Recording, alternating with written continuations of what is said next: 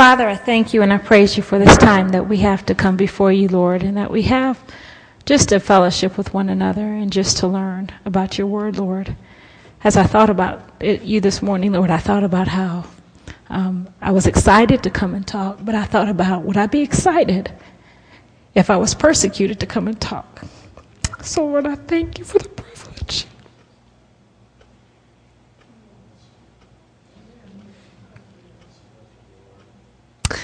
And I ask that you would use me like you used Balaam's donkey. Lord, open my mouth and put your words in it, that you might be glorified.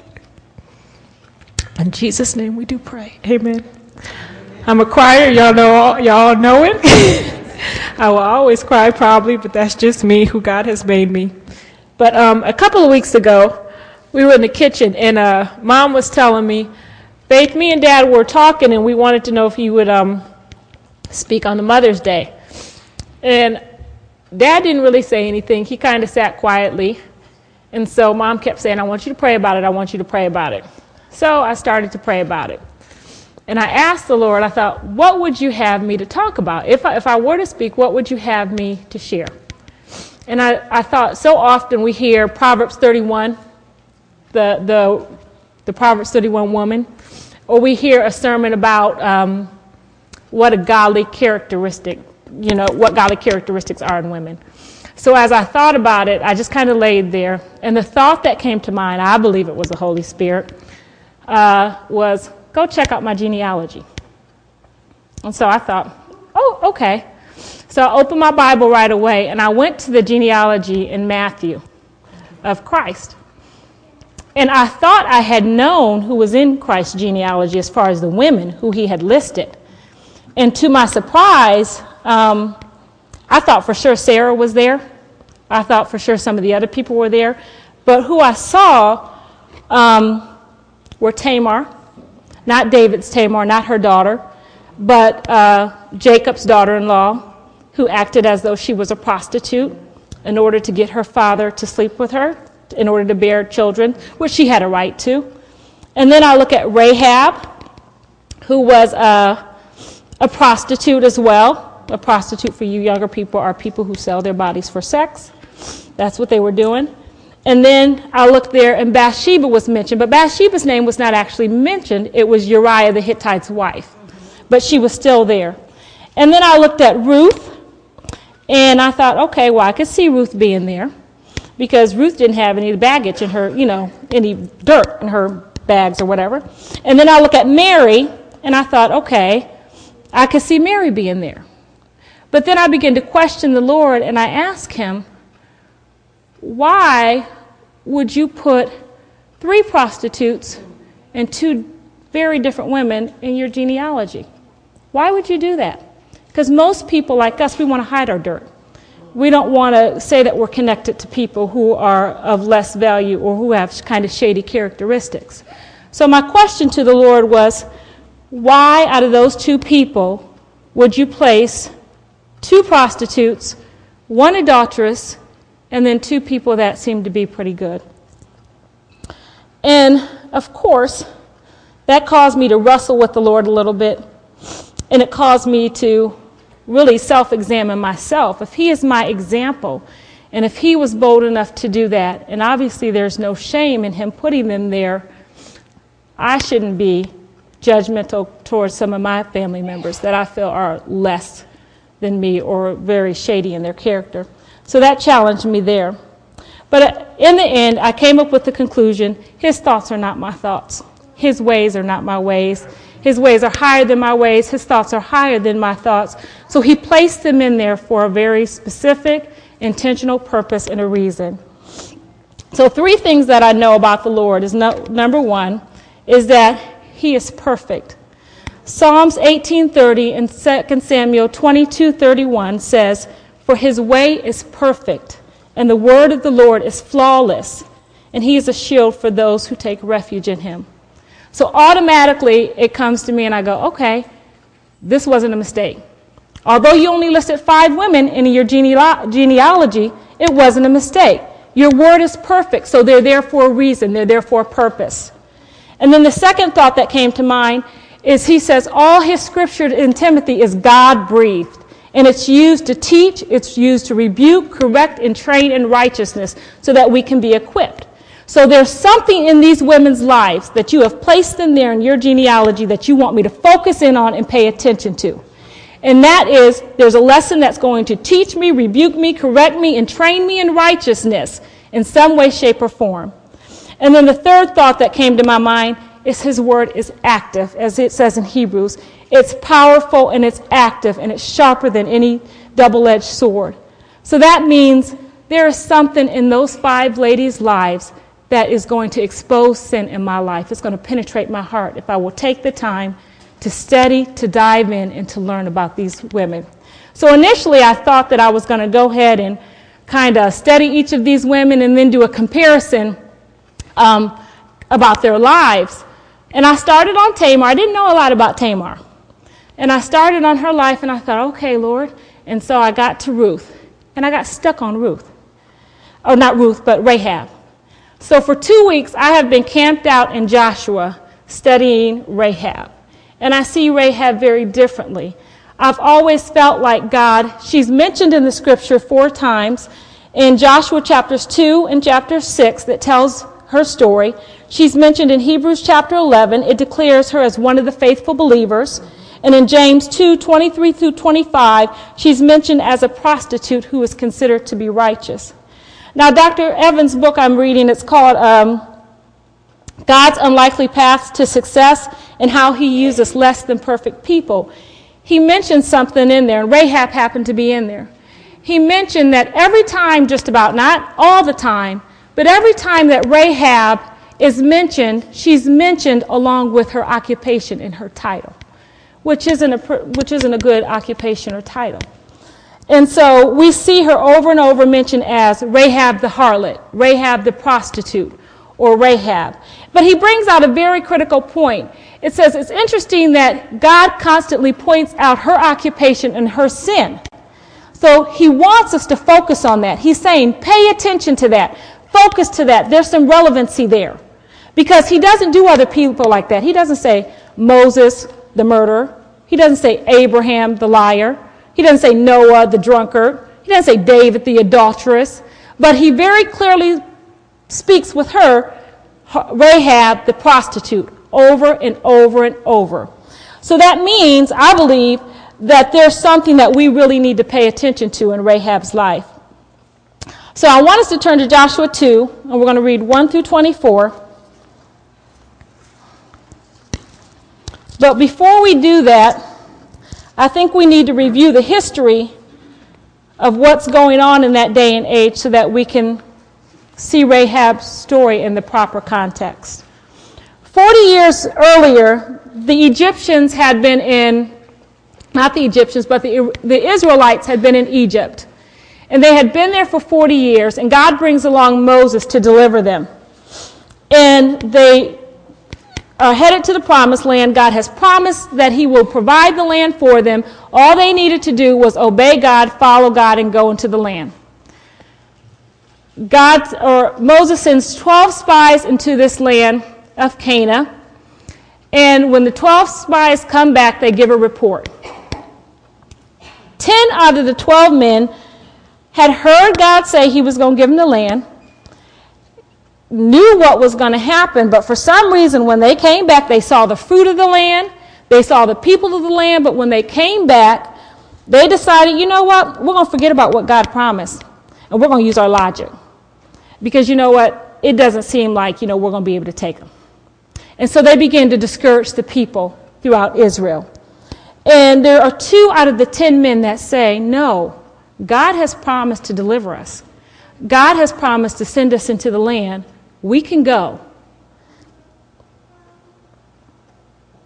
I believe those 2 men knew some basic principles and some basic truths about the Lord. And I believe that that's why they stood out. These 2 men believed God and they had a heart for him. And we find that in Deuteronomy 1 verse 36. It tells us that. I also believe they knew God, they believed God, and they had actually experienced God. They had seen God work. They had been delivered. They had seen him open the Red Sea. They had seen him provide food for them. They had seen the plagues of Egypt. They had seen the Passover. They had seen all of that stuff, and it was still very fresh in their mind. I don't know why the other men didn't recall that, or I don't know why they didn't believe that God could give them the land of Canaan, but for some reason they didn't. I personally believe Caleb and Joshua understood three good concepts about the Lord. I think that they understood exactly what Proverbs 6:5-6 says, that if I trust in the Lord with all my heart, and that if I don't lean to my own understanding, and if I acknowledge him in all my ways, he will make my path clear, and he will direct it. I also believe they believe Deuteronomy 1:30. The Lord will go, he will go before us, and he will fight for us just as he did in Egypt. And I believe they knew of the concept of Romans 8:31, which says, if God is for us, who can be against us? I think they understood those concepts, and I think because of that, they were compelled to go and be obedient to God. But unfortunately, the other 10 spies who discouraged Israel caused trouble for them. Those 10 spies were struck dead. And then, of course, Moses, the Lord really wanted to strike the whole entire nation dead. But Moses begins to beg, and he asks God, don't do that. He said, what will it look like to all of the other nations if you strike us dead after you've delivered us? How is that going to look for you, Lord? And so God relents, but there's still consequences for the people of Israel. God says that they will wander in the desert for 40 years. And everyone who is over the age of 20 will not see the promised land. They will die in the desert. God says that their children will be shepherds for 40 years. And that he said they would know what it would be like for his hand to be against them. So there are big consequences that God delivers for the disobedience of those children. But what is interesting to me, the very next day after God delivers the consequences, the children of Israel come and they say, okay, we're ready to do it now. We're ready to obey now. And God says, no. He said, you can't do it. He said, because I'm not going to be with you. If you go, I will not be with you. But now they're eager to obey once they've gotten the consequences. So they head off and they decide they're going to obey, even though God's told them not to. So there they go, disobeying again. And God allows the other nation to beat them all the way back down to their campgrounds. And so they decide, okay, we can't win. We're going to the desert. So they're in the desert for 40 years. In Deuteronomy 2, though, during that 40-year period, we see that God still loves Israel. We see that God still provides for them. He provides the manna. He says the clothes were never damaged. They were never worn. He took care of his children while he was there. During those 40 years, Moses dies, and Joshua then takes over as leader. God reveals now to Joshua that it's time to go into the land and to take Canaan and the surrounding lands. Now, the boundaries went from the Red Sea all the way over to the Mediterranean Sea. Some of the scholars say it would be about the size of New Jersey that they were going to go in and take over, about that size. So the story begins, Rahab's story begins there, but let's take a look. We're going to read from Joshua 2, 1-7.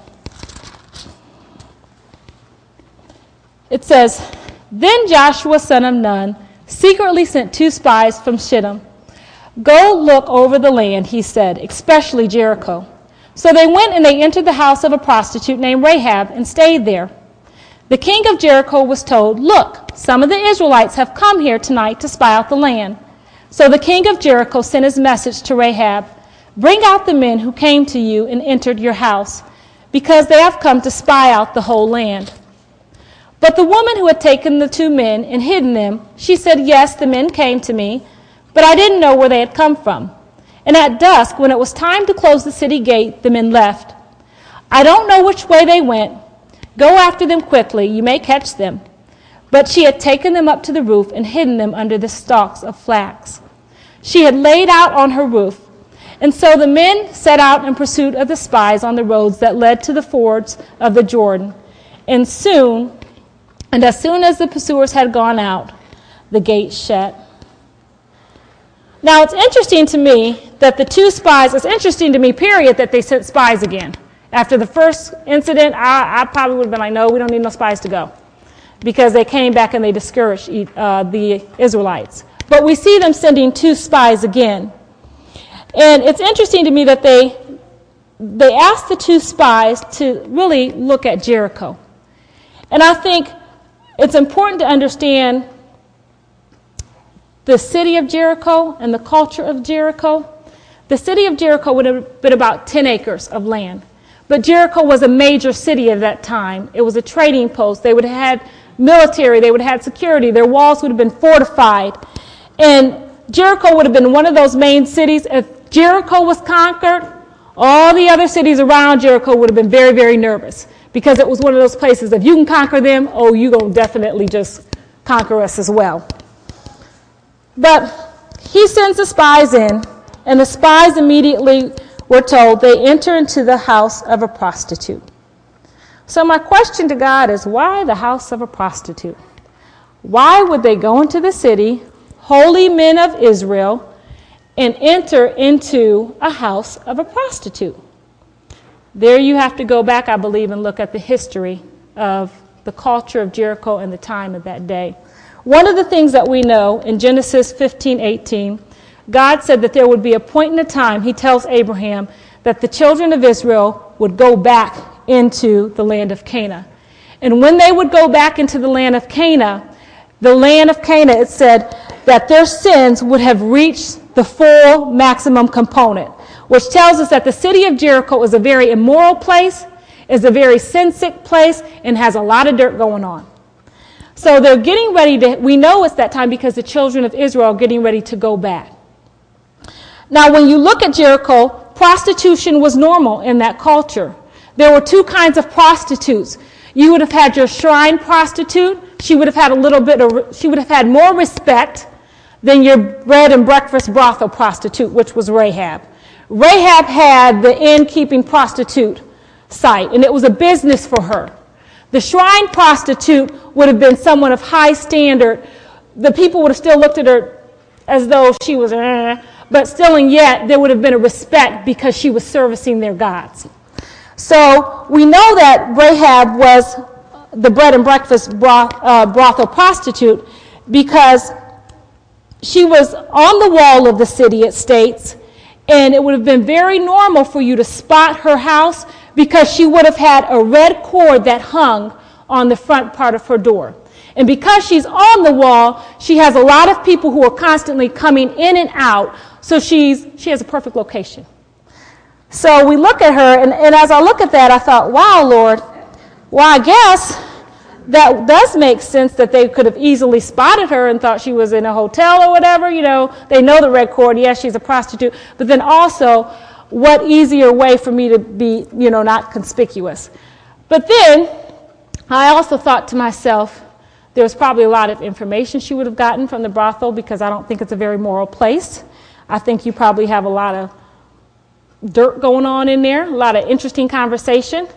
But also I think you would have had a lot of interesting conversation from the outside of the brothel as people are sitting there looking. Because I know if it was me, I might be checking out Rahab's house every once in a while to make sure my husband wasn't going in there. And I might be checking it out just to see who is going in and out.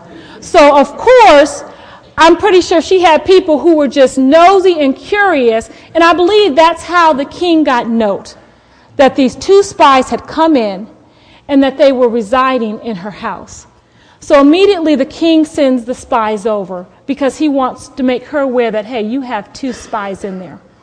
But what surprises me about Rahab and what really made me kind of get stuck there in her story is when the king sends the 2 informants over to talk to her, she hides them. She protects them. And my question was, why?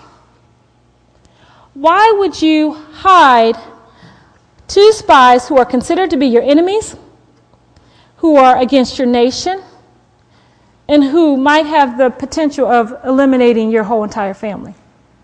Why would you hide them? Well, let's keep reading. I think we'll find out why she does hide them. We're going to read from verse 8 to 11. It says, "Before the spies lay down for the night, she went up on the roof and she said to them, I know that the Lord has given this land to you, and that a great fear of you has fallen on us, so that all who live in this country are melting in fear because of you. We have heard how the Lord dried up the water of the Red Sea, for when you came out of Egypt, and what you did to Sihon and Og, the two kings of the Amorites east of the Jordan, whom you completely destroyed. When we heard of it, our hearts melted, and everyone's courage failed because of you. For the Lord your God is God in heaven above and on earth below. I believe Rahab recognized 4 major truths. Number 1, she recognized her country was going to be doomed. And she says that. She says, I know your God has given our land to you. And the second thing, she knows that the people, that God works on behalf of Israel. She recognized that when Israel would go to war with people, they would annihilate people. These shepherds coming, they would annihilate them. And it says, their hearts to melt and to have fear and to lose courage. I also believe that she knew that God, Israel's God, was the one true God, not hers, but that he was the one true God. And I think she knew that because of what she had heard done. But that's the thing that's so amazing to me, is that she had not actually experienced any of those things done to her. She had only heard of what Israel's God had done. She had only heard about the Red Sea. She had only heard about the plagues. She had only heard about those. And then you look at the Israelites who see God, who have the ark of God with them. And here you have Rahab saying, I've heard. And I believe there's a fear. She had a fear against Israel's God. And because that fear was there of what he might do and who he was, I believe she made the decision to hide those 2 spies. Because I think she recognized that God works, this God doesn't. And she acted according to that. This decision to take the spies in was a total act of faith on Rahab's part. Her decision was not based on what she believed to be true, not what she experienced or knew for herself. Her faith in God caused her to act and to do something. And I think that's what James applauds her for in James, where he said she didn't have a dead faith. She had a faith that caused her to act. And I like what Dr. Evans says. He says it's important for Christians to understand that faith is more than a feeling.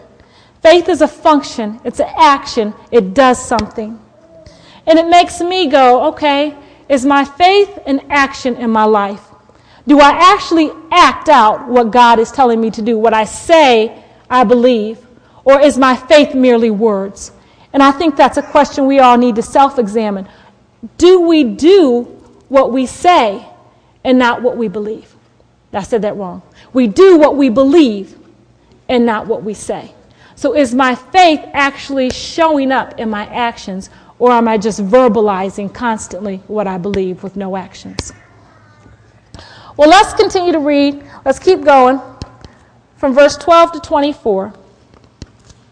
It says, Now then, please swear to me by the Lord that you will show kindness to my family, because I have shown kindness to you.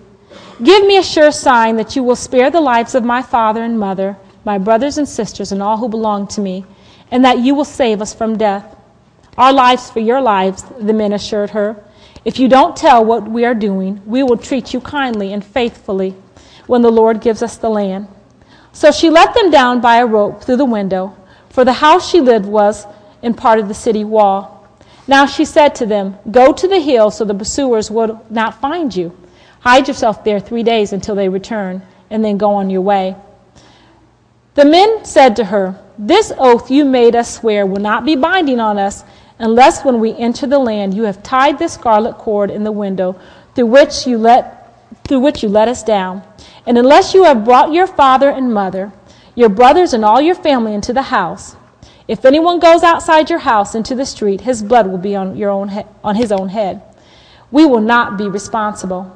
And as for anyone who is in the house with you, his blood will be on our head if a hand is laid on him. But if you tell what we are doing, we will be released from the oath you made us swear. Agreed, she replied. Let it be as you say. So she sent them away, and they departed, and she tied the scarlet cord to the window. When they left, they went into the hills and stayed there for 3 days, until the pursuers had searched all along the road and returned without finding them. Then the 2 men started back. They went down out of the hills, forded the river, and came to Joshua, son of Nun, and told him everything that had happened to them. They said to Joshua, "The Lord has surely given the whole land into our land. All the people are melting in fear." Now, the part that I like about this part is obviously we see that Rahab is a very savvy businesswoman, because she quickly begins to negotiate. And she begins to ask them for kindness. But as I read in Dr. Evans' book, one of the points that he pointed out, I often thought when I read this, she was just saying, be kind to me. Help me out. But actually the word that she was using, kindness, he said in the Hebrew, the word is called chest. And chest is often used when covenants are being made. And so chest means be loyal to me, be faithful to me. So Rahab was not just simply saying to them, I want you to be kind to me, be nice to me. Rahab was saying, I want you to be loyal and faithful to me, and I want a covenant agreement based on your loyalty and faithfulness into their God, into Israel's God. I want you to be loyal and faithful to me, and I want you to save my family. But I think Rahab was not only making the covenant with them, she was making the covenant with God. And I believe that her faith was based on this unseen God that she had not experienced, but that she was trusting and putting her hope that he was going to do something. Yes, she verbalized it to the spies, but as we'll see later on, it wasn't up to the spies to save Rahab. They couldn't have saved her in the way in which things happened, but I believe that she was making the covenant, asking God through them to save her. So they strike the deal, and they give her some conditions. They say to her that she has to put that red cord on the window, and she allows the spies to go out that same window. And I believe she immediately hung that red cord on there. And I'm assuming that she would have immediately went and got her family, because the condition was that she bring her family in, that she hang the red cord on the window, and then she wait. And what's interesting to me is that Rahab didn't have any other information. She didn't know if it was going to be tomorrow. She didn't know if it was going to be 7 days from now. All she was instructed to do was hang the cord in the window, bring her family in, keep them safe, and wait. What's interesting to me as well is I wonder if Rahab really wanted to bring her family over to her place. I wonder what Rahab's family thought about Rahab. And I wonder during that time she was waiting how it felt to be amongst all those family members in her brothel. I can only imagine the conversation she might have heard in that brothel.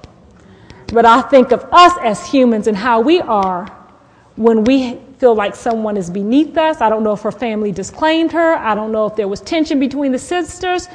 But to have a heart that she cared enough to even want them saved, and she desired to bring them into her home. Like I said, not knowing if it was going to be 1, 2, 3 days, which it almost ends up being 2 weeks. But she brings them into her home because she desires for them to be saved as well. It shows us that Rahab was not self-centered, but that she was concerned. Now, after the spies left Rahab's house, the following things take place. The spies return to Joshua to give the report. Joshua then tells the people to consecrate themselves, which is about a day or two process because they need to set themselves apart. In other words, we're going to make ourselves holy before we head into the land. And then the third thing, God does a miraculous miracle again. And I love this about God. I love the fact that you can think you know something. The Canaanites and the Jericho people, the people that were there, they're already fearful about God. Here's Israel. Here's the Jordan River. Here's Cana and Jericho. And I love how God shows out. He comes and he says, okay, I know they're fearful. Joshua gave the report. But he says, watch this. He said, you're going to get ready to head over, but you got to cross the Red Sea. So he tells the priest, he says, the priests are to go in first. They are to carry the ark, and they are to go in, and they are to put their feet into the river. And once they put their feet into the river, that river will do just like the Red Sea did before. It will divide for them to go across. What do you think the other nations thought? They're already trembling. They're already fearful. And all of a sudden, once again, they see this river split into half. Whether or not they see it, whether or not they hear it, they know what happened because Israel has moved from here. They've came across the Jordan River, and now they're at the door of Jericho or Canaan. Would that not cause you to feel utterly helpless? But I feel like God is saying, let's go, we're moving in. I'm going to keep my promise. I'm going to do what I said I'm going to do. And he moves in. And it says the people's hearts begin to faint and they begin to fear again. So they make it over to the other side. Then God tells Joshua to circumcise all the men. And not only were they to be circumcised, they had to take time to allow the circumcision to heal.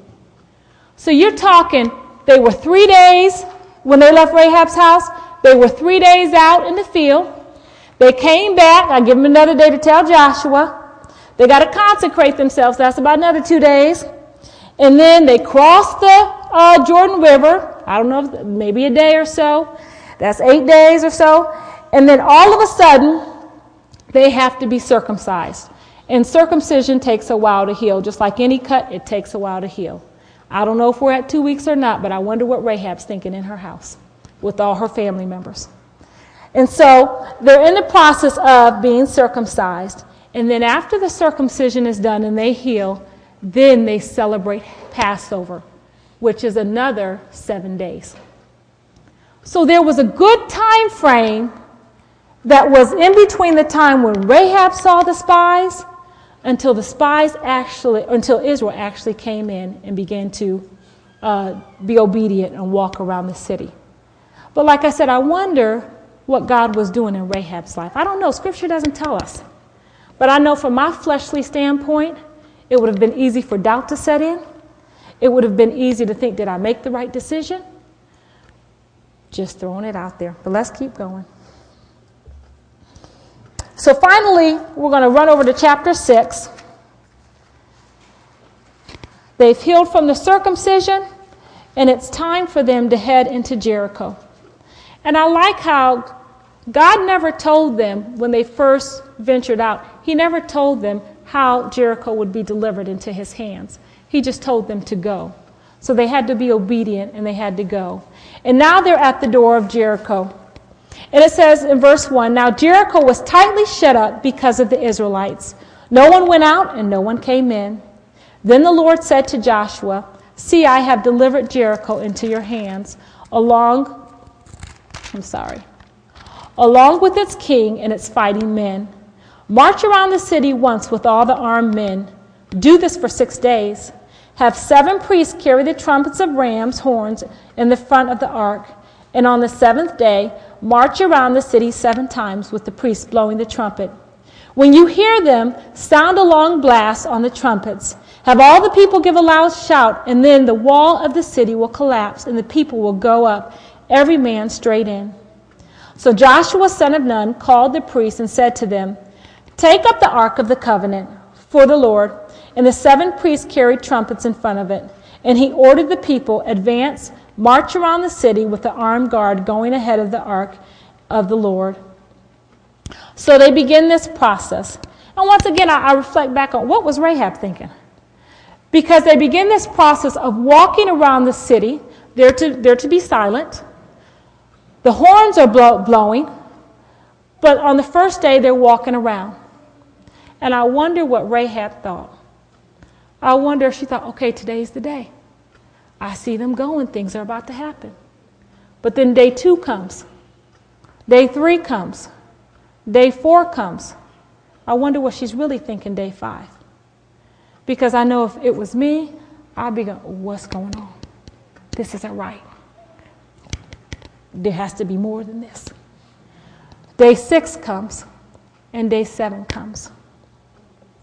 And on day 7, let's read here. It is verse 15. On the 7th day, they got up at daybreak, and they marched around the city 7 times in the same manner. except that on that day they circled the city 7 times. The 7th time, when the priest sounded the trumpet blast, Joshua commanded the people, "Shout, for the Lord has given you the city. The city and all that is in it are to be devoted to the Lord. Only Rahab the prostitute and all who are with her in her house shall be spared, because she hid the spies. But keep away from the devoted things, so that you will not bring about your own destruction by taking any of them. Otherwise, you will make the camp of Israel liable to destruction and bring trouble on it. All the silver and gold and the articles of bronze and iron are sacred to the Lord and must go into the treasury." When the trumpet sounded, the people shouted, and at the sound of the trumpet, when the people gave a loud shout, the walls collapsed. So every man charged straight in and took the city. They devoted the city of the Lord and destroyed it with the sword and every living thing in it, men and women, young and old, cattle, sheep, and donkey. The spies made the agreement with Rahab. But at the time that they made the agreement with Rahab, they didn't have the war plan. I don't think they realized that they weren't going to go in and break down the doors and fight physically with the people to conquer Jericho. So in all due reality, the spies in Israel had nothing to do with the destruction or the fall of Jericho. It was completely God. What amazes me is that they had no ability to keep Rahab at all. All they could do was trust that God would honor their commitment to Rahab. And we see that God does that, because Joshua then tells them, he says, "Go to the house of Rahab and bring the family out," which tells us one very important thing. He didn't say, "Go dig Rahab out the rubble." He said, "Go to her house and go bring her out," which means when that wall collapsed, every area collapsed but one area, and that would have been the house of Rahab, which shows us that God is a God who keeps. And Rahab's faith in God, she hadn't experienced him, she didn't really know him, she only heard, but her faith in God allowed him to keep her and allowed him to save her family. I personally like to I believe that Rahab got to experience her own little Passover from God. And I like how Dr. Evan puts it. He says the red cord identified Rahab and her sinful life. And the spies had Rahab hang her scarlet red cord on the window. This is the same window out of which the spies would escape. When Rahab hung a sign of her sin, which was an acknowledgement of who she was, in a place where she had chosen to demonstrate faith, she received salvation from the Lord. It's the same thing for us. When we choose to acknowledge our sin and place it at the foot of the cross, we receive mercy and we receive grace that we don't deserve. And he passes over us and he saves us.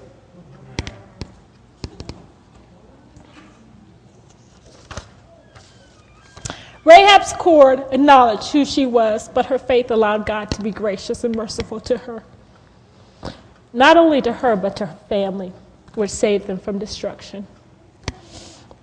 Moms, our faith can do the same thing for us. Our faith affects the lives of others. It can either lead them into an encounter with Christ, which will allow them to experience him, or our lack of faith can cause them to be destroyed, like the Israelites, who wouldn't go in and take the land, or even like the people of Israel or Jericho, who they heard the same thing that everybody else heard, but they didn't believe, and they trusted in their fortified walls to save them. God can use our faith as a compelling force, which could drive our kids, our family members to the cross, which could ultimately lead them to salvation. Sometimes I think as moms, we really don't understand the power of our actions through faith. I don't think we understand that if we are simply obedient and we demonstrate it constantly through our lives, our kids are able to see God work. over and over and over. And that actual visualization, for some, it's needed. Some of them need to see the hand of God versus our mouth. And I think that we don't get it.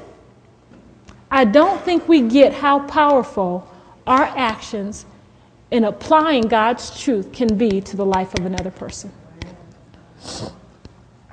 Well, back to Rahab. What I like about it is when we see that her story, after God pulls her out of that situation, out of Jericho, she ends up staying with the Israelite people. Their God becomes her God. Their people become her people. And I like how, in the end, she doesn't just go off and she doesn't just kind of live by herself. God has a great purpose and he has a great plan for Rahab. And what he does is she gets married. And she doesn't get married to any little old Joe. She gets married to Salmon. And Salmon, we see in Corinthians, he is the father of Bethlehem, which will be the birthplace where Christ will come. And so she then becomes the wife to a person who is over the city of Bethlehem. He esteems her in a very high place. And then after that, we see that she gives birth to a son named Boaz. And Boaz marries Ruth. And Ruth has Obed. And Obed has Jesse, who was ultimately the father of King David. And that's how Rahab is placed into the genealogy of Jesus. Well, God would ultimately place her in his line to show people that we have messed up lives. And some of us come from we all have junk in our trunk. We try to act like we don't. We try to act like we're doing everything okay. And we put on a good facade. But God knows the dirt's in our lives. And we are all messed up. And I think he uses her, and I think he points out the fact that she is a prostitute over and over because that is such a scummy position. But I think he wants us to recognize that look what he did with her. And look what she chose to do. Look how she feared him. And then look how she allowed that fear of him not only to compel her to hear, but to do. She began to serve him and do because of what she knew. I love the fact when we submit our lives and our identity to Christ, he begins to write a new script for our life. No longer is it our script, but it becomes his script. And his script is far better than our script could ever be. But the key to allowing him to write a very good script is your obedience to him. Rahab acted on what she knew to be true. And that's why I believe God points her out. She put her faith into action and allowed God to deliver her, which ultimately gives her a testimony for the whole world to see. My prayer for us is that we will have a faith like Rahab, that we will actually not have to be hit upside the head like the Israelites, but that we will hear his word, we will obey his word, we will act upon his word, apply it for others to see. And in doing that, you will never know the people that you will influence for the kingdom and the people that will come to the cross because of the fact you have applied your faith. May our faith not be just words, but may it be actions. Amen. Let's pray. Father, I thank you and I praise you for your truth. And I thank you for Rahab, Lord. I thank you for how you used her, Father. And I thank you for how we see that she heard, she didn't really know, but she was willing to step out on faith. And so often, Lord, in this world, we reason things, we rationalize things, and we can actually see them in your word. We know what to do, but if it logically doesn't make sense to us, Lord, we don't want to step out on faith. Help us, Lord, not to be that way. Help us, Lord, to be obedient to the things that we know, not just in our head, Lord, but help us then to apply them through our actions. Because, Father, our lives are like books to the lost and dying world. We are your hands, we are your feet, we are your mouth, Lord. But if we don't live in that manner, Lord, people can't see you. So I pray that you would help us, Lord, to live in such a way that we would act out our faith, that we would believe you, Lord, and that we would be obedient to you in all that we do. Thank you for the opportunity. Help us to obey. In Jesus' name we do pray. Amen.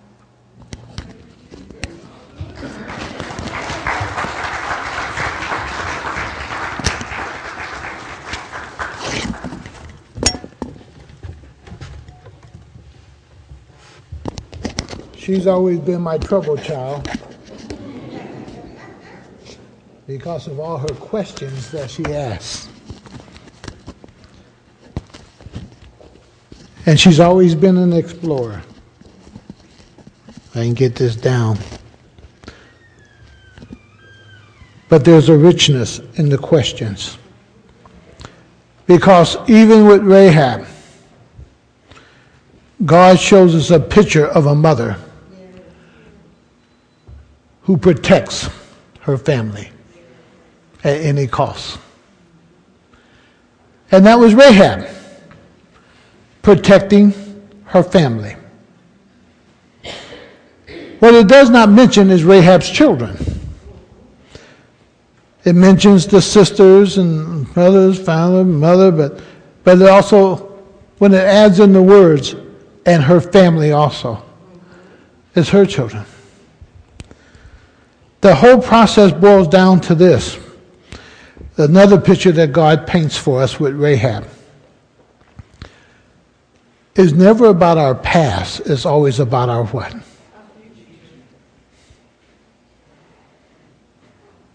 It's not about our past. And as Faith brought out, Rahab's always mentioned as the harlot or the prostitute. But look where God, what he reminds us of is where he brought her from and where she wound up at, the mother of Boaz. And to step into a whole new life. A woman who has been with many men, to step into a life being faithful now to one man. Only a work that God can do. Only a work that God can do. And what he shows us in the life of Rahab, and when you check Hebrews 11:31, faith. And mothers, let me share something with you. Sometime all you have is what? Faith. All of us are not blessed with a good husband. All of us are not blessed with everything that we think we have need of. But what we do have that nobody can take from us is faith. And if you hang on to that faith, as Faith said, and believe God and trust him, Rahab's life was not always easy. As she explored the life for a few days with her sisters and her family and what they may have said about her, if you could imagine what Rahab's life would have been like stepping into the camp of the Israelites. At first she's the enemy. Then she's the prostitute. Then she's this and she's that. And she's not one of us. God had to work in her husband's life in order for that man to say, this woman with this reputation would now be my wife. So much to explore. But mothers, Rahab shows one thing. You are a protector of your families. And any man knows one thing about a mother. She will do what? Protect her children. Now, if you want to have a fight, husbands,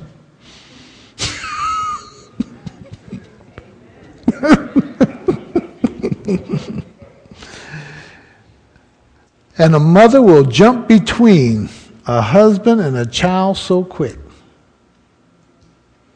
And she's only doing it for one reason, protecting her what? Her children. Mothers, you are a blessing. You are a blessing. And may you continue to be a blessing.